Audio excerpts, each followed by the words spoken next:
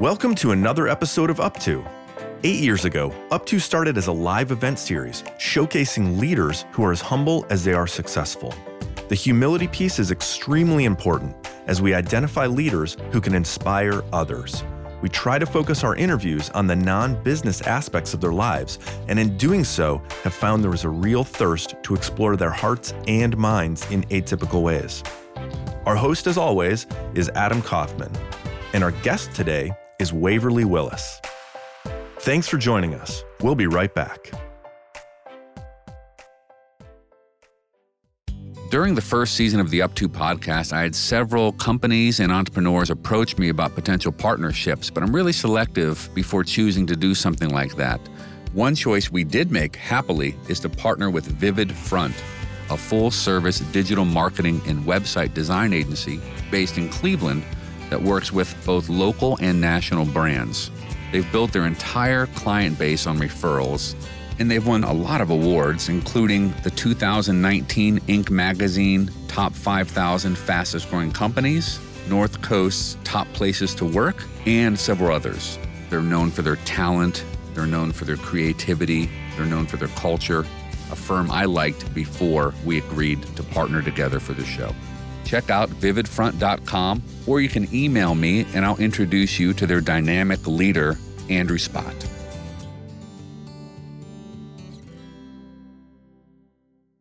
Welcome back to the Up To podcast. Here's your host, Adam Kaufman. Our guest today has likely overcome more challenges than anyone we've previously had on the Up To podcast. You're about to hear a story of an inspirational and courageous man with close to unmatched resilience. Waverly Willis is the owner of Urban Cuts, a barbershop which has on multiple occasions been named the best barbershop in Cleveland. Waverly is also the founder of the Urban Barber Association, which is a network of barbershops and salons which use their businesses as a vehicle to enlighten and empower their communities with important programs like job training for felons who re-enter the marketplace, child literacy programs, and even blood pressure screenings at the barbershop. Our guest today is also the chairman of the Ohio Barber and Beauty Alliance and is a constant innovator and catalyst bringing more opportunities for those in and around the barber business. Last year, our guest garnered international attention for becoming, get this, the first barber in the world to accept cryptocurrency as a form of payment, and thus earning the name the Bitcoin Barber. Our guest today is a true trendsetter, creating new norms for his industry and building so many bridges between his clients, his community, and society at large. Waverly has accomplished all of this most impressively, having overcome drug and alcohol addiction, chronic homelessness, morbid obesity, and even cancer. Just remarkable. He is a husband, a father, a stepfather, a mentor to many, and an inspiration to everyone fortunate enough to be in his orbit. Waverly Willis, welcome to the podcast. Wow. I didn't, I'm like, who is this guy he's talking about? It's you. Yeah, I appreciate it. It's great to be here. Nice to see you again, Adam. What have you been up to? Well, been busy coming out of the quarantine. You know, quite naturally, you got the barbershop, so it exploded. So my team and I were busy fixing a lot Please of haircuts. define exploded, like busyness? Yes. Not exploded, because we've also had some fires lately. No. Exploding with business. Good. Yes. So a good explosion. Okay. Yeah, you know, fixing a lot of outgrown hair and a lot of really bad wife haircuts. Yeah, that's true. Everyone around me, not me, but everyone around me was dealing with their kids or their spouses cutting their hair. Yeah, so that was fun. And, you know, it's starting to even out now. We're kind of concerned. I'm not going to say worried, but we're kind of concerned because the numbers are going back up. And, you know, I think people are starting to kind of fall back now. I'm seeing that in the business, and I'm just talking to other business owners. A lot of them are really afraid that we might shut down again, man. Well, I want to get into what it's like to have a retail business during a pandemic in a little bit, but normally I wouldn't ask our guests to do this, but your background is so unique. Could you just do like a Waverly 101 and your story a little bit? Could we spend a few minutes just Sure. your story, Sure. maybe from, you know, your elementary or high school years, and then into college and soon after that? Okay. I grew up in East Cleveland, Ohio, went to Shaw High School. I was a good student. You know, I made pretty good grades, but I lived a dual life. You know, I was a great athlete in high school. I was an All-American in high school football. An All-American. Running back? No, outside linebacker. Outside linebacker. Yeah, okay. Outside linebacker. Defensive end, outside linebacker. Lawrence Taylor type. Exactly. And I also went downstate for wrestling. You know, so, but I lived the dual life. I was, again, just a typical young kid from the ghetto, single parent household. Mom couldn't afford everything, you know, and so I was selling crack, you know, on the side, you know. In high school? In high school, yeah. I mean, it was just what we all did. Ended up getting a football scholarship to college. You know, I was still selling crack while I was in college, too, playing college football on a football scholarship.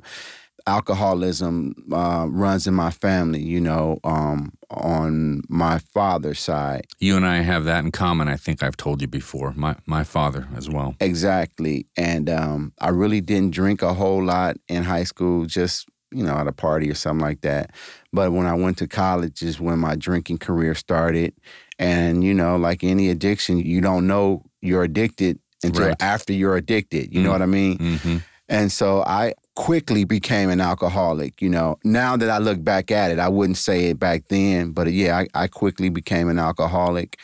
And I still selling the crack, still playing football, and eventually leading to me dropping out of college, just becoming a full-time drug dealer pretty much. And I used to get curious as to why are these people bringing me their mother's wedding ring from 3 generations and the titles to their cars. I know now, addiction, you want more.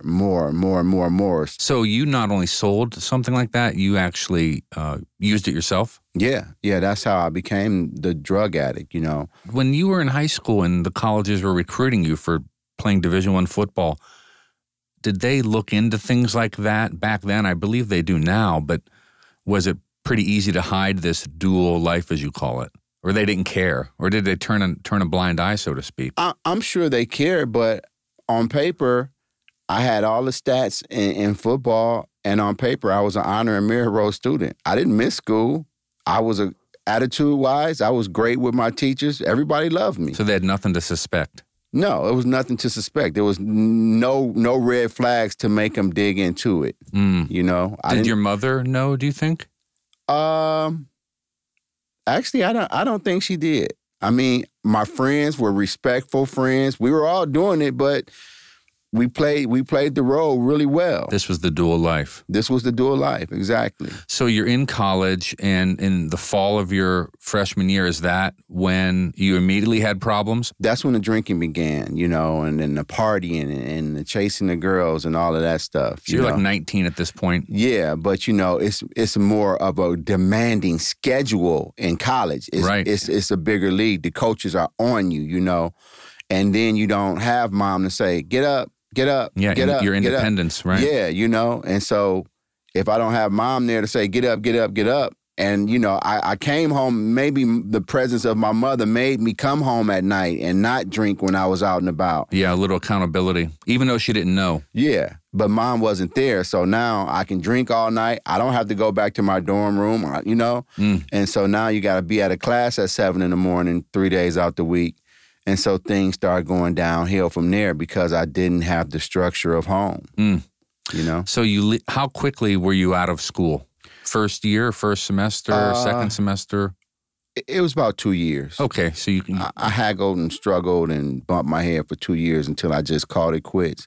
And like the third year, I paid for my tuition out of pocket.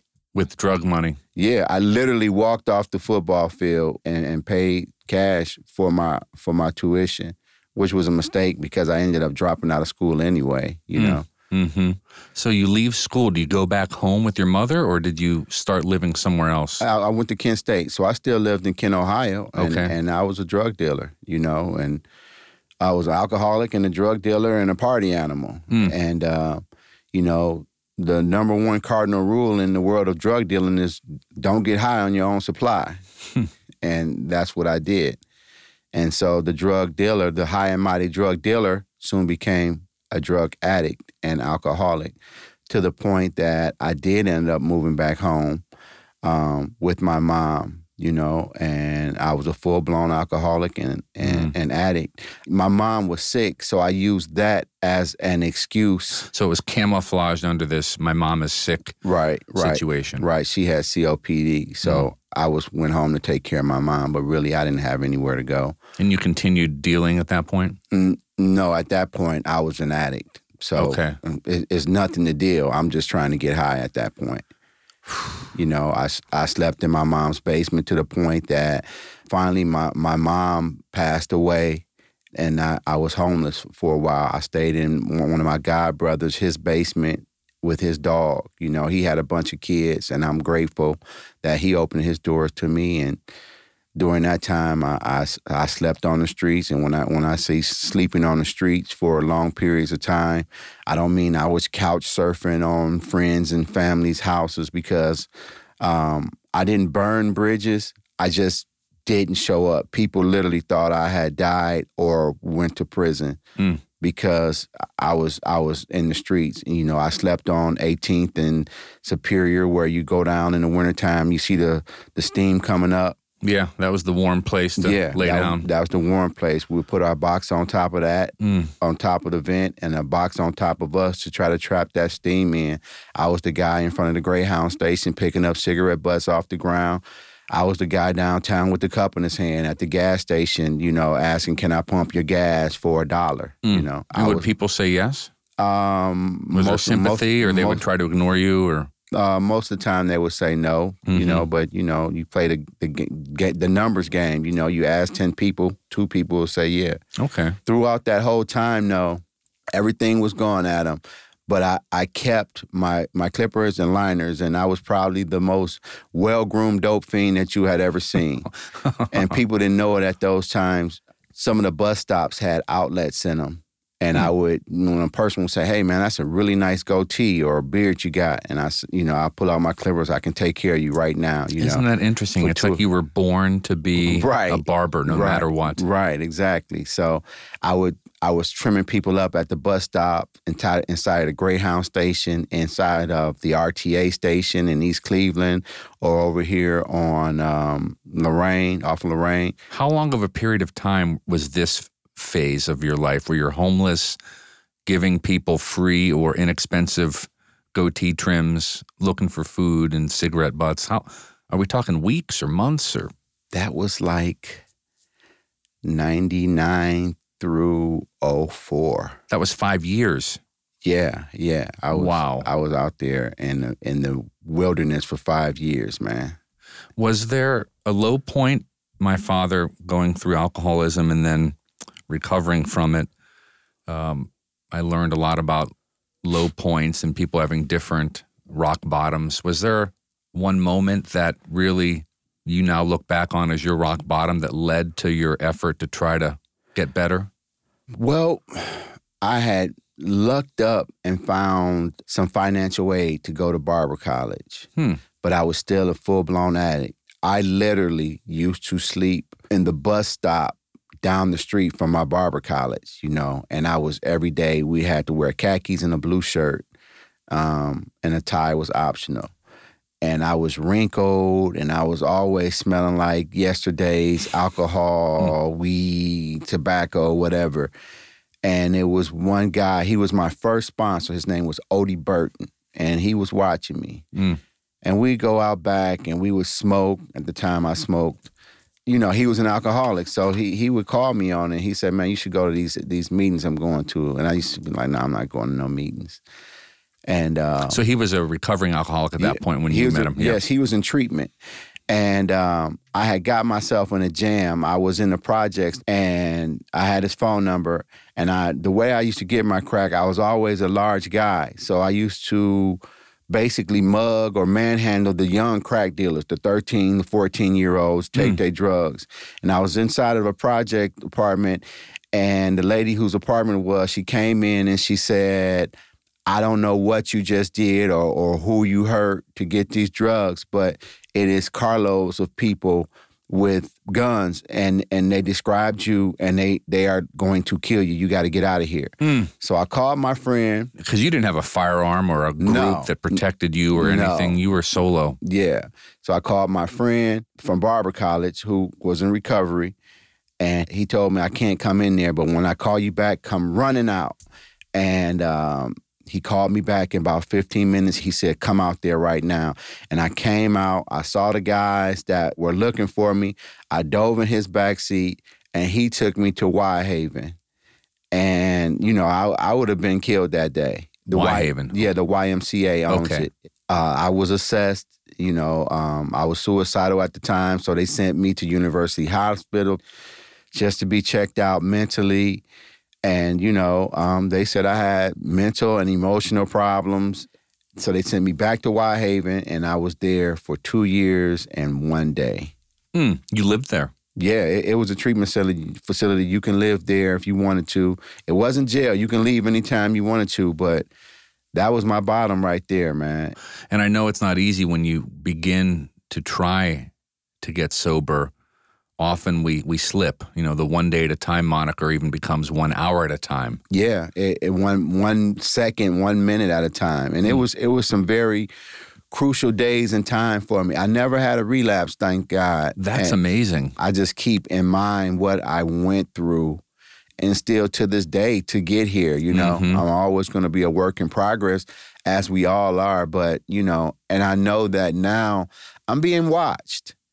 And I'm being dependent on not just my family, but literally people that's walking past the shop or people that see me inside of stores. It's really funny. So I know I'm being watched, and I know that I'm inspiring people. Yes. And I accept that. It's a responsibility, yes. Yeah.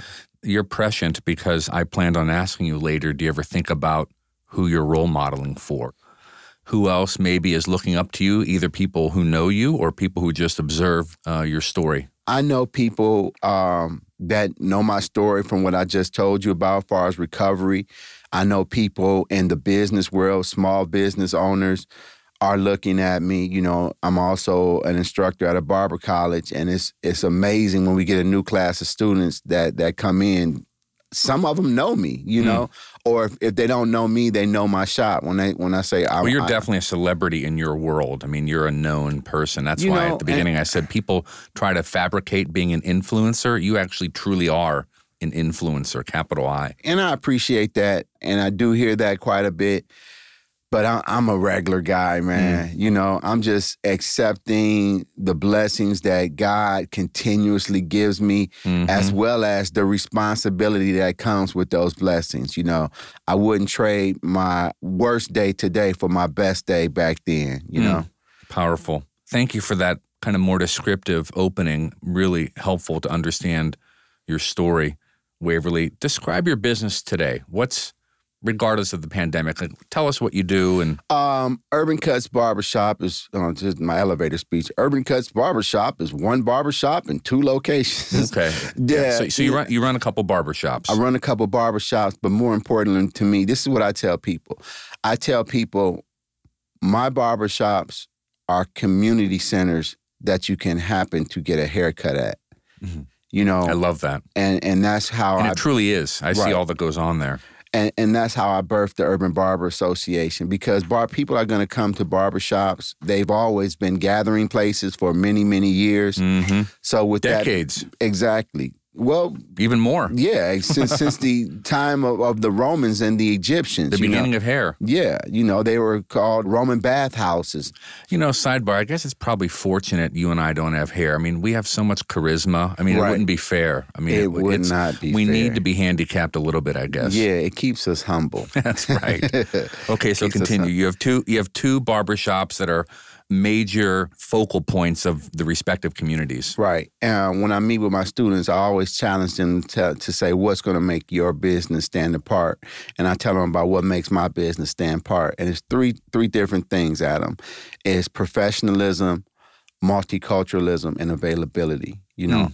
Professionalism, multiculturalism, and availability. Right. What do you mean by availability? Availability means both my locations are open 7 days a week, 365 days a year. Oh, I didn't know that. That's Yes. tremendous. Right.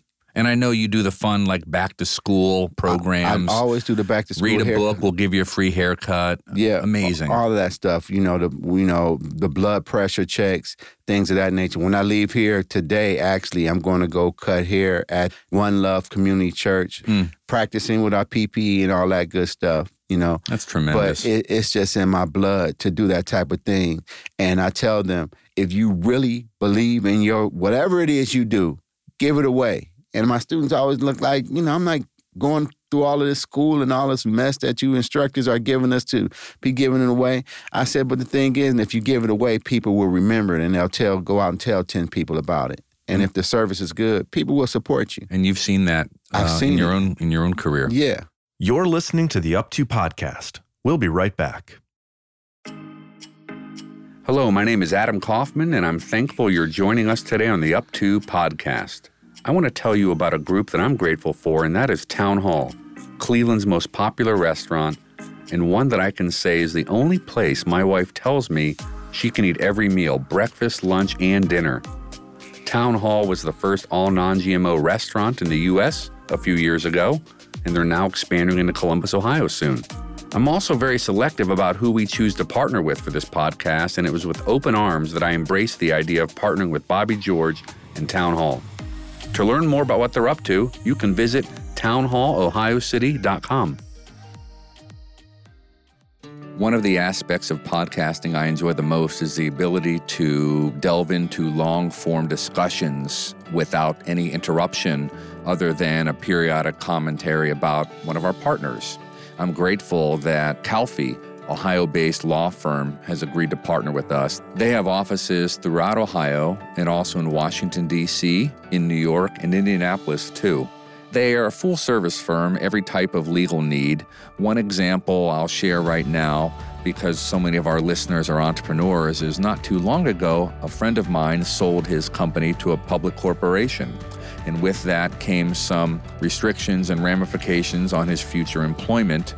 And to navigate through that properly, he asked my advice. And without hesitation, I recommended Calfee because I knew they'd have the right type of specialist to help him with his particular needs. And my friend continues to rave about that experience. And I'm very grateful that Calfee has agreed to partner with Up2. So whether it's selling your own business or the more routine needs of creating your first will or anything in between, this firm can really do it all in terms of legal needs. Once again, the firm is Calfee. You can find them at calfee.com or on the Up2 Foundation website. Welcome back to the Up To podcast with Adam Kaufman. Today's guest, Waverly Willis. Do you think the neighborhood barber shop will return to its place now that we are still struggling with COVID? Well, before I answer that, let me say this. I probably get on people's nerves because I'm an incredibly optimistic guy. I love that about you, and I am too. We're both glass half full people. Right. When I was in recovery, when I was in treatment, I should say, we had to meet every day. And one of the treatment facilitators, the RAs, he was a professional and he had been in recovery. And all my statements was always positive. And he says, Waverly, you always look at life through those rose-colored lenses. He was an older gentleman, through those rose-colored lenses, and he's like, I'm happy you feel that way now, but it's going to wear off. So I went through treatment. I went there 2 years, worked at a barbershop for 3 years, opened up my shop, but I would always go back to the treatment center, and his name was Larry. God rest his soul. I said, Larry, I'm still looking through those rose-colored lenses. He's like, man, I don't know how you doing it, but I guess you are, It's a great quality to have. It works. So I'm a glasses half full type of guy. So I truly wholeheartedly believe that not just the barbershop, but business, we will survive this, people. That's what we do as human beings. We survive. We're resilient. We're going to be okay. It might take a few years, but we're going to be all right. The economy's going to be okay. You know, some people are going to go out of business. You know, unfortunately, some people are going to lose their lives behind this. But as a society as a whole, we will survive this. I was going to ask you, if you could talk to policymakers, what would you recommend they do in terms of you being a small business owner? But now, mid-question here, I'm realizing you do talk to policymakers. You have the mayor getting haircuts in your shop, and you've been around senators and the governor. So do they ever ask your opinion, or do you ever give them kind of a real entrepreneur's view on what needs to be done or not done? Yeah, the mayor and his administration, a few senators, they do tap into me because they know that I'm boots on the ground. And so they do ask for my opinion. Are you able to share it all, like the types of things you recommend to them, whether it's safety measures or when to open or whatever the topic? Everything that you just said. I've helped out on a few committees to safely reopen of barbershops and business in general, as far as how the phases should go. The team that was put together for the governor, I helped that out. If that's not tricky enough, we're also dealing with race relation issues right now on top of that. Yeah. How do you think about racial equality in 2020? We definitely have a long way to go. But again, I'm a glasses half full type of guy. We've came a long way. And I put up a post right when the protests / riots was happening. And I was kind of telling them, you know, stop with the violence. And then I put up another post on Facebook saying, do you think the violence was needed? This was after the 3 officers got arrested. And I stood on my platform as, I don't think that we needed the violence.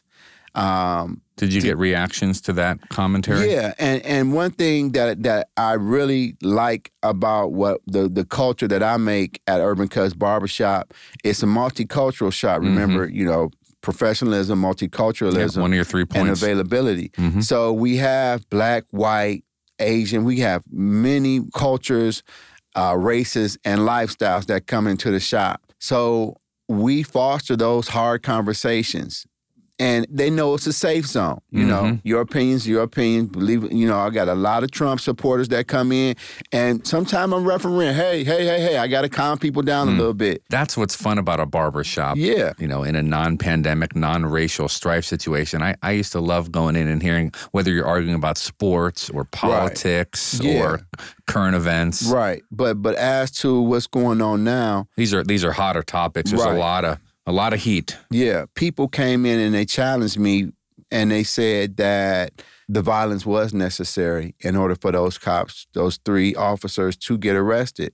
And they said they started naming several, you know, different cases in the past. And then they came down to Tamir Rice. And he's like, Tamir Rice literally got murdered down the street from your shop, Wave, in your backyard.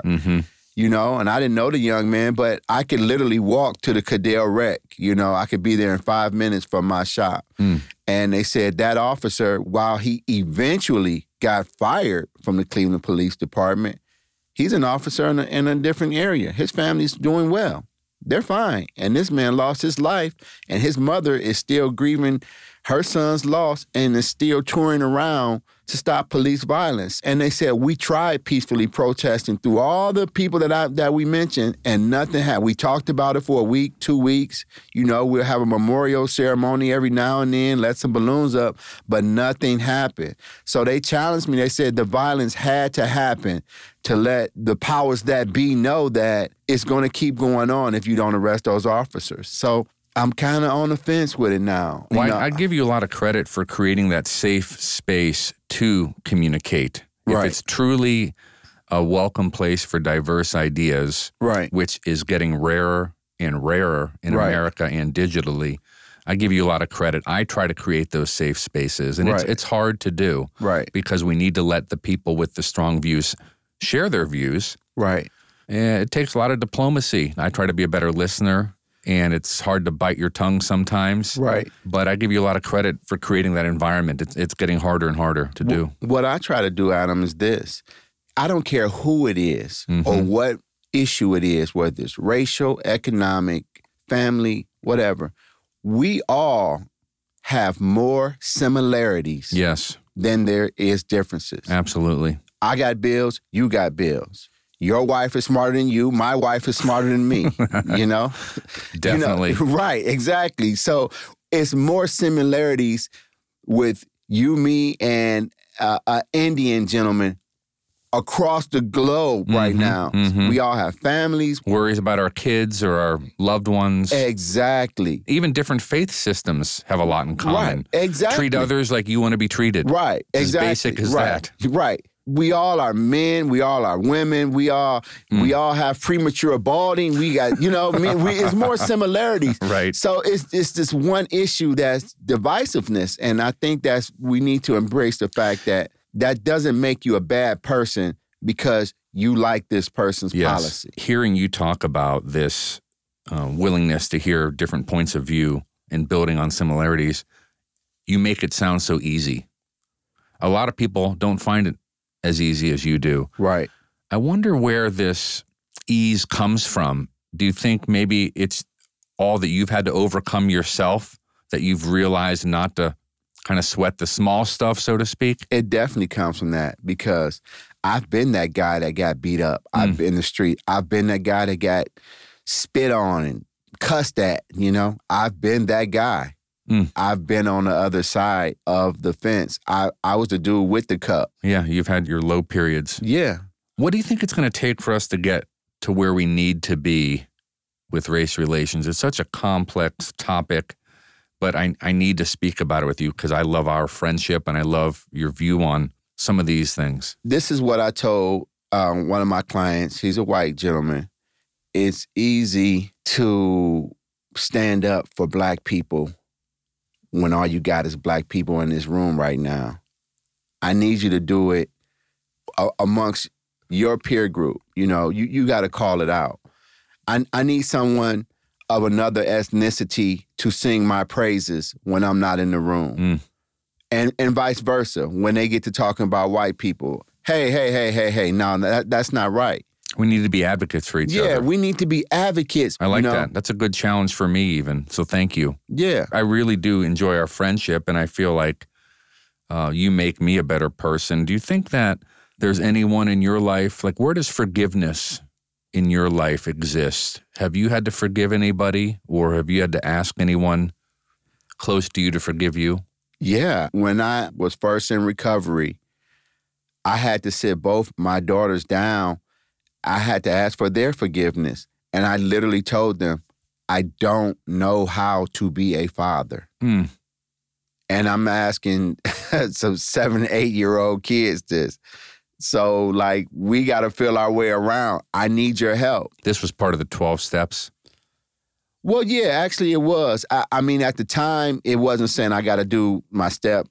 It was just part of me being a father. That's tremendous. So you thought to do that on your own in spite of their youth, to have that heavy conversation. Right, yeah. So I'm sitting inside of my church at the time with a 7 and 8-year-old. They're like slouching their shoulders like, all right, well, start by taking us to get some ice cream. What time's church over? Exactly. Yeah, and let's get the hell out of here. Like any 7 and 8-year-old. Yeah, exactly. Do you talk about those things now, you reflecting back on those important periods in life now that you're in a different season with your older children? Absolutely. Absolutely. I talk about I'm sure they're proud of you. Yeah. And my greatest aspiration was for my kids to say, I'm proud of my father. Everything else is second to that. Well, I've met, thankfully, a couple of your children, and I can see in their eyes how proud they are of you. Yeah. How many children do you have? Well, biologically, I got 2, but I don't believe in step and things of that nature. My wife has 3 kids. And so I got 5 kids and 2 nieces and a grandson. So that's 8. And it's a pretty busy household at the Willis residence, right? It's always a fun time at the Willis household, Adam. Is there any one individual? I know a lot of people have influences that help catapult them to like new levels of success, whether it's personal or professional success. Is there anyone in your life that you can look back to that really helped you either get out of a rut or take it to the next level? I know you mentioned one sponsor at one point in your recovery life, but how about either professionally or even personally, someone you've really been able to lean on? Professionally, I'll say 2 entities. Okay. The Urban League of Greater Cleveland Mm-hmm. and Jumpstart Inc. Okay, let's start with the Urban League. How did they help you? The Urban League helped me because they showed me how important networking is. Mm-hmm. Yeah, And- people say networking now is a bad word. I love networking. It's just a matter of what you do with the networking.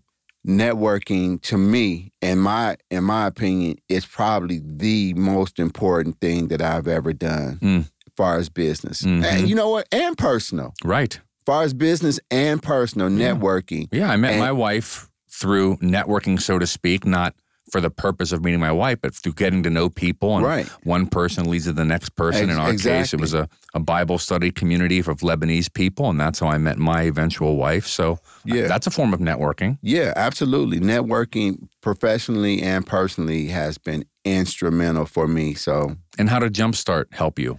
Jumpstart is a nonprofit that helps entrepreneurs here in Cleveland, and I think they branched out to some other cities in Yep. Ohio. And not just tech entrepreneurs, but also retailers like you and even Yeah. food entrepreneurs. Jumpstart, they the tech heads. So The tech heads. in my opinion, that's my nickname for them. They really polished me up. They helped me dot my I's and cross my T's, and then business plan. But so did the Urban League. But I go down to both entities, and they are a constant resource for me. Marketing plans, Marketing, or budgets. Budgets, all that good stuff. And so those entities help me out a lot. Wait, now that I think about it, you and I met through Jumpstart, actually. Yeah, we met It's in through that Jumpstart. context we met. Individually, Mayor Jackson, and for the record, Mayor Jackson and I are not like best friends like people think. But the conversations that I have had with Mayor Jackson have been instrumental. What drew me to Mayor Jackson is, people don't know this, Mayor Jackson is a machinist. I didn't know that. At his core. Okay. You know, I mean, he eventually got his law degree. He went into law school by chance. His wife actually filled out the application for him many years ago. And so he had some very humble beginnings. So Mayor Jackson and Dr. Boutros from Metro. Well, you introduced me to the mayor at your wedding. I couldn't believe he was the officiant in your wedding. Yes. That's impressive. Yes. And then Dr. Akram Boutros, good Arab-American healthcare leader. Yep. How has he helped you? You collaborate on some things? Well, Metro Hospital, we've done some things with my blood pressure, my health initiatives at my shop, but that was aside from Dr. Boutros. Dr. Boutros came in and got haircuts a couple times. Okay. And we got, Just by chance, he came in at first. well, you know, small story. It was a really nice Range Rover. One morning I opened up early like I do. There's a Range Rover sitting outside. I finished my client up. This gentleman walks in. I'm asking him questions. He says, I work at Metro. And he keeps just drilling me with questions about Metro Hospital. How are people viewing Metro Hospital? And I'm like, well, you know what? Now that I think about it, Metro has really come along over the years. And so I stopped and I'm like, okay, who are you? Yeah. Like, what do you do at Metro? And he kind of paused and hesitated. And he said, I'm the CEO. Good thing you were complimenting his institution. Well, I was being honest. Metro, Right. over the years, growing up in Cleveland, Metro did not have the greatest reputation. And so I said, so let me get this straight. Like, you're the man at Metro. And he hesitated again. He's a really humble guy, which is one of the things I like about him. He is.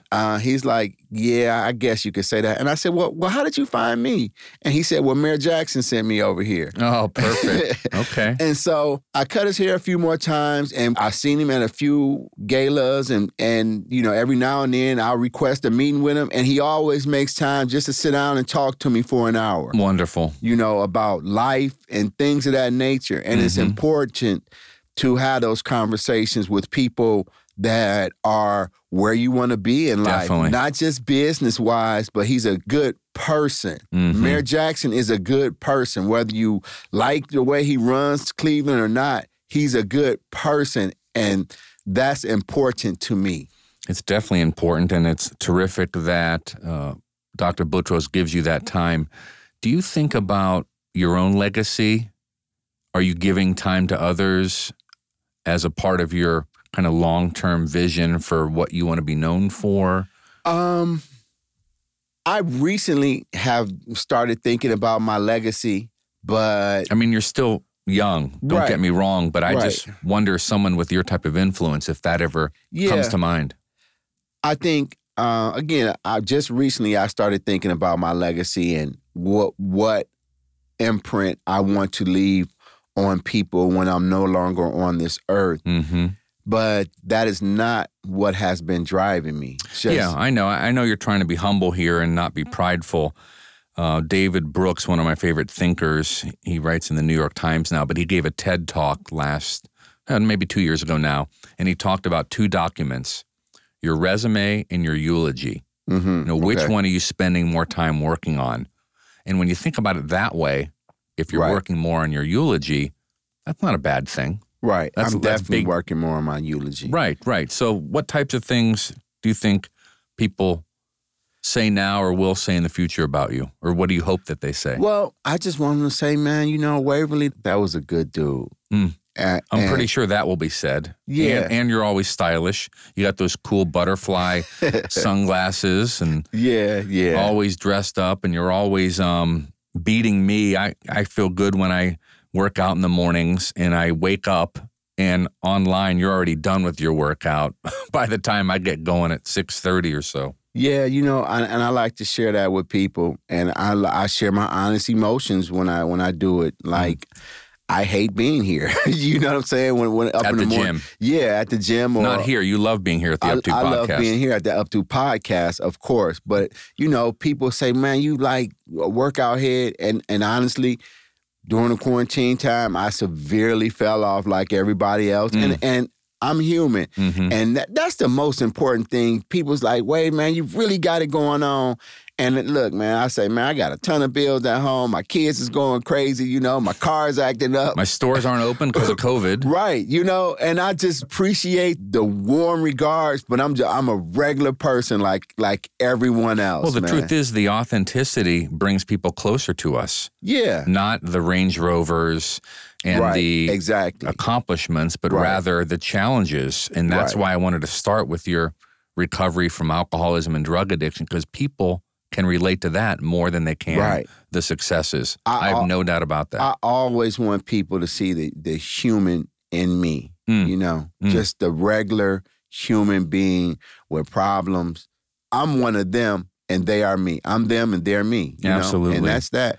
What are you most excited about looking ahead, Waverly? I'm looking forward to the day that I can hug you, I like smiling, man. And I'm like... It's contagious around you. I told you when I was a drug addict on the streets, I was very well groomed. Mm-hmm. And with these doggone masks on, man, I'm like, I trimmed my beard up for you guys today, Adam. But like any other day, I'm walking around looking like Grizzly. I'm like, forget it, because I got to wear a mask on anyway, you know? And at the shop, I wear a mask and I wear a plastic shield. So I can't wait to take the mask off and smile at people and hug people and give people some love, man. What gives you the most hope right now? Like we spoke of earlier, we're resilient. Yes. My rose-colored lenses, I guess. Yeah. I don't know how we're going to do it. Don't ask me all the technical stuff. I just know that we're going to do it. Well, your optimism alone is part of how we're going to do it. And I'm just so optimistic about your future. Yeah. Seeing the drive you've already showed us, and then also your resilience, I have no doubt that great things lie ahead for you. I appreciate that. You're an influence to many, and you make me a better person. So thank you for joining us today, Waverly. It's really been a special conversation. It's always a pleasure. Anytime I can do anything for you, Adam, please. Thank you. Boy, Dave, a lot to take in there. I love how Waverly articulates some of these powerful moments in his life and how he's had to overcome them. Some takeaways for us to think about. Number one, his awareness that he's being watched. I thought that was impressive.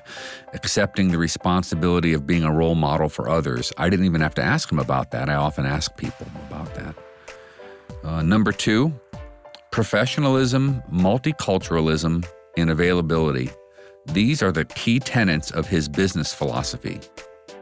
Number three, I really respect Waverly's efforts to create a safe environment where everyone can feel comfortable expressing their views on the topics of the day. Frankly, we need more places where all viewpoints are truly welcome.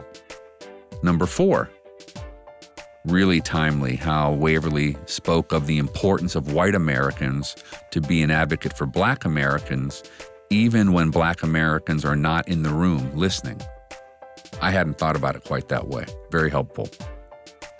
And number five, his emphasis on the fact that he's just a normal guy with the same concerns and problems and goals as everyone else, in spite of the significant influence Waverly has on others. I thought his humanness really came out when he said that. Hey, Adam, the other thing that I wanted to quickly mention is we have so many things in common. We're all going through challenging times, especially right now, and Waverly did a good job to remind us that we have a lot more in common than we have differently. Absolutely. Thank you. Do we have any listener mail today? We always enjoy getting listener mail and text and email messages. Today, one comes anonymously, Dave. I listened to your most recent Up To installment with General Lenderman, and wow, what a podcast that was. Frankly, I could have listened to another hour of her conversation, and it fast became one of my favorites. I don't know if General Lenderman is a writer, but I would enjoy reading a book about her experiences and life lessons learned over her time in the service and in her life. There were so many takeaways, and in particular, I found it interesting how her days are better when started with prayer, and also her thoughts about listening and how important that is. This is particularly true nowadays with all that's going on in the world, and it makes me think of the quote, "Everyone should be quick to listen, slow to speak, and slow to become angry." What a great life lesson. In any event, well done to both you and, more importantly, to General Lenderman. I sure do enjoy the podcast. Wow. That's kind of nice. That was a really fantastic episode. It was really great talking to her. So please continue to give us your feedback, give us your ideas on topics, on potential speakers or guests, and we will look forward to hearing from you. Up To is a production of Evergreen Podcasts. A special thanks to our producer and audio engineer, Dave Douglas. I'm your host, Adam Kaufman, and thank you so much for listening to the Up To podcast.